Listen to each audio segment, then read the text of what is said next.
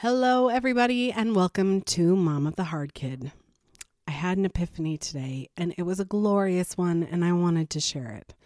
So today I took my daughter on a field trip with her school class, and we went to a science and technology fair, and we went with her entire grade, and it was fun, and it was cute, and the kids were crazy in the ways that they're crazy, and that was fun. But there was this one dad who came along, and he has a child who has many issues from drugs in utero and maybe even alcohol exposure, as well as a little bit of autism. And his child had been so hard that he had had to keep him homeschooled until the 8th grade because school had been too much for him. He couldn't process it. He would just lose his mind and kind of be the hard kid. And I just had this realization. As I'm watching this dad, and his face is just beaming because he's looking at his son, and his son is doing something at the fair with some sort of technology, and it's like a game he's playing. And the dad is just lit up, so happy, just beaming, watching his son deal with everybody in this gigantic crowd, and he's doing pretty well. And I was talking to him, and he said, "It's been really hard, but it's been the best." And I just thought, whoa, because I wouldn't call my experience the best, but it was a great reminder to me watching him that having a hard kid doesn't mean you don't also have an amazing kid. A kid that succeeds in areas that other kids, it comes naturally. And it doesn't come naturally to this kid. So for one of your other children, a milestone of great worth might be getting on a stage and being in a play. But for this kid, it's standing in a room with a bunch of people in it and being okay. And you get to have these other moments that are wonderful moments. And there are some times when I needed that reminder. What I was originally going to talk about today is perfect parents. So I was looking through an MSN article on what adults in their 20s and 30s wish their parents knew. And the article, which is actually a BuzzFeed article that is just on MSN, has a list of things that Gen Zers have said they wish their parents knew. And it includes millennials too. But it talks about how some people say, "Oh, I wish my parents didn't want me to go to college because that's too much pressure." There are other people that are upset about the way that the jobs that they have affect their mental health, and they will indeed quit if it affects their mental health. And there is another person that says that their immigrant parents refuse to believe that the American dream is dead. Or another one here that says, "Hey, I don't want to date anybody and my parents don't understand." And then another one that says, "I wish my parents understood that I don't need to be married and have kids to be happy," right? So regardless of the content, because my point here is not the content of their comments, but my point is that these are kind of dumb things. And I don't mean in general, but I just mean you're never going to get it right, parents. You're never going to get it right 100% of the time. As a matter of fact, these parents, a lot of them are in trouble for wanting certain things that are considered good for their children. One child wants to go to college. Their parents want them to go to college. That's not a bad thing. And you would think as a parent that by encouraging your child to go to college, that you were being a good parent. No matter what you do, your kids are going to find something to dislike. You can't help it because nobody's perfect. There are no perfect parents on this planet, just like there are no perfect kids. So the first piece of advice I would like to give you is to stop thinking that you need to be a perfect parent to these kids. Because even in these instances, I mean, you have a family that immigrated to the United States just to be able to provide a better opportunity to their kids. And their kids are like, nah, I don't see it. It's not going to happen. And so you're never going to be everything for your children. And you need to be okay and let go of the fact that you have an expectation for yourself to provide absolutely everything for these kids. Now, for the most part, all of these people that write these comments seem to like their parents, which is like a gigantic win. Nobody's saying that their parents, oh, gee, I wish my dad didn't whip me with the belt, which is what happened to my dad.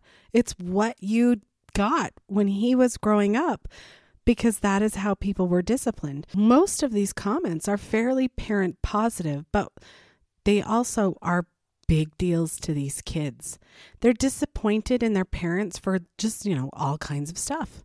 Dating suggestions, yelling at their kids to save for a house, suggesting that the kids that they have need to actually spend time with the kids that they've had, so that the parents are complaining to their children that the children are not playing with their own children enough or spending enough time with them. And the one person, it really bothered me because she's like, I work and my kids are exhausting.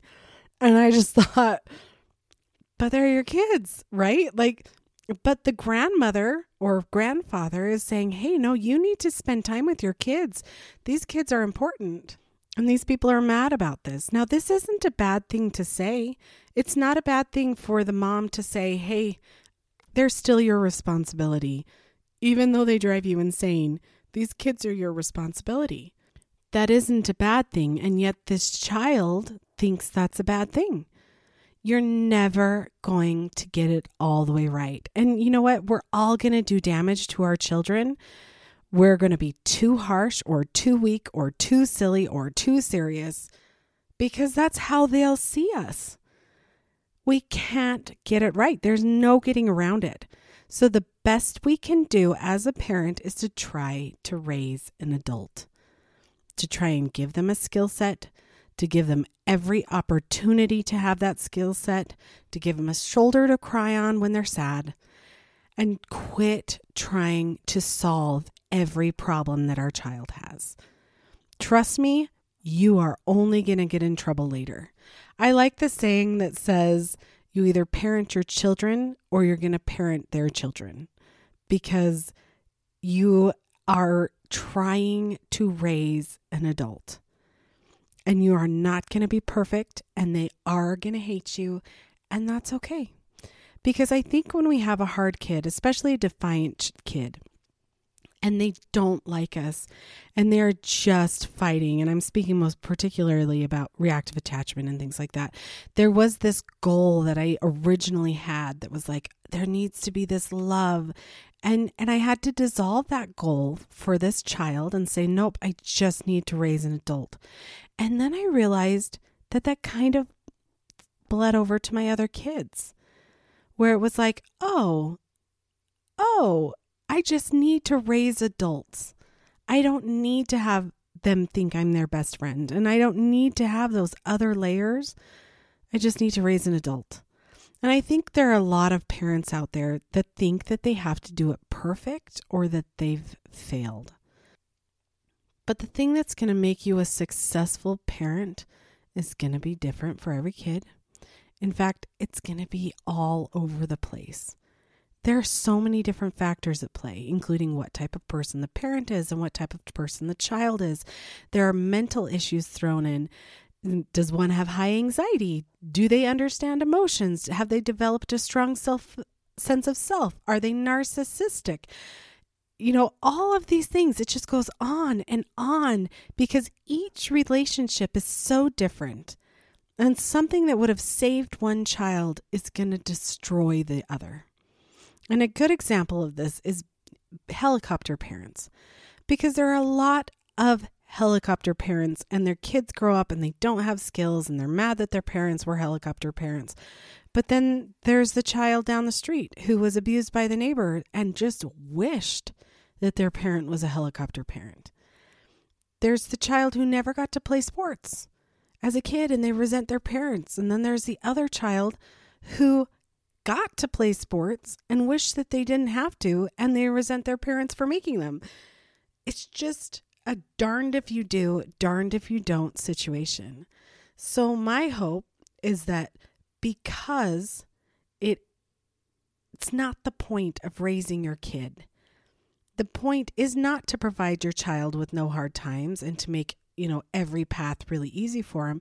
The point is to keep them safe as possible, and then be there through the hard times. Teach them the skills they need, and name one adult.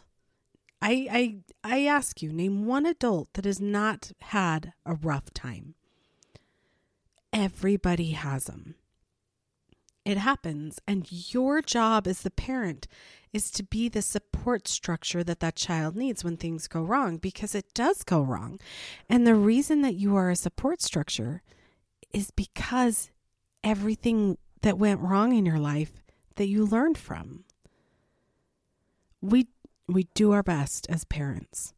And I have in the past made myself so sick thinking that parenting was the most critical life task. And it is, but I did it the wrong way. And if I could do it all over again, I would have worried a lot less about whether my child was going to get hurt or whether they were acting in a way that would make friends at the park. Because I had a child that had no concept of personal space, and it really turned off all the buddies at the park, and I was sad. And I would have fretted about those things, but I wouldn't have made it as big of a deal in my mind. I wish I would have approached it in a more relaxed way, because it's going to be okay.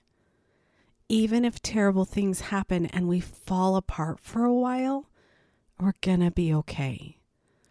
So I think of this too, and one of the reasons it came across my mind is I wrote a note to myself in 2002. And I had just been through a really rough patch in my life. And I'd made my way through it. And I wrote myself this torn off piece of paper. I wrote, "It will be okay."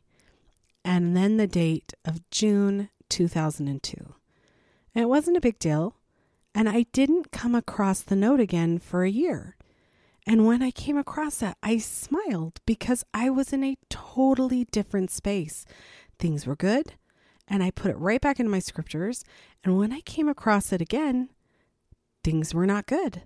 But when I saw it, and I mean, we're talking over the years, I've been comforted as a reminder that things really did turn out okay. They didn't seem like they were going to, and they did. And 20 years later, I have dozens and dozens of major experiences that I've gone through. And you know what? I'm okay. And your kid is going to be okay. And I know we live on the edge of fear for the terrible potentials in life. But I just want to throw it out there that you're going to be okay. They're going to be okay. They're going to surprise you with how strong they are. They're going to surprise you with how resilient they are. They're going to surprise you that they can scrape themselves up off of the floor because they learned how, just like we had to learn how. Now, in a way, I'm definitely a hypocrite because I definitely fear for what my child is going to end up in the future with. But I also wish I had someone sincerely telling me it's going to be okay. If your child gets arrested and incarcerated, it's going to be okay. They're going to adapt. You're going to adapt. And they're going to find ways. If your child ends up with infertility, it's going to be okay. Hard doesn't mean terrible. Just like our kids being hard doesn't mean that they're not of value. Doesn't mean that we don't love them. So I say, in my advice today, don't be afraid of the fact that it's hard. And don't let your kids not know that it's okay that life's hard. It's a short one today. I appreciate you joining me, and I wish you all the best.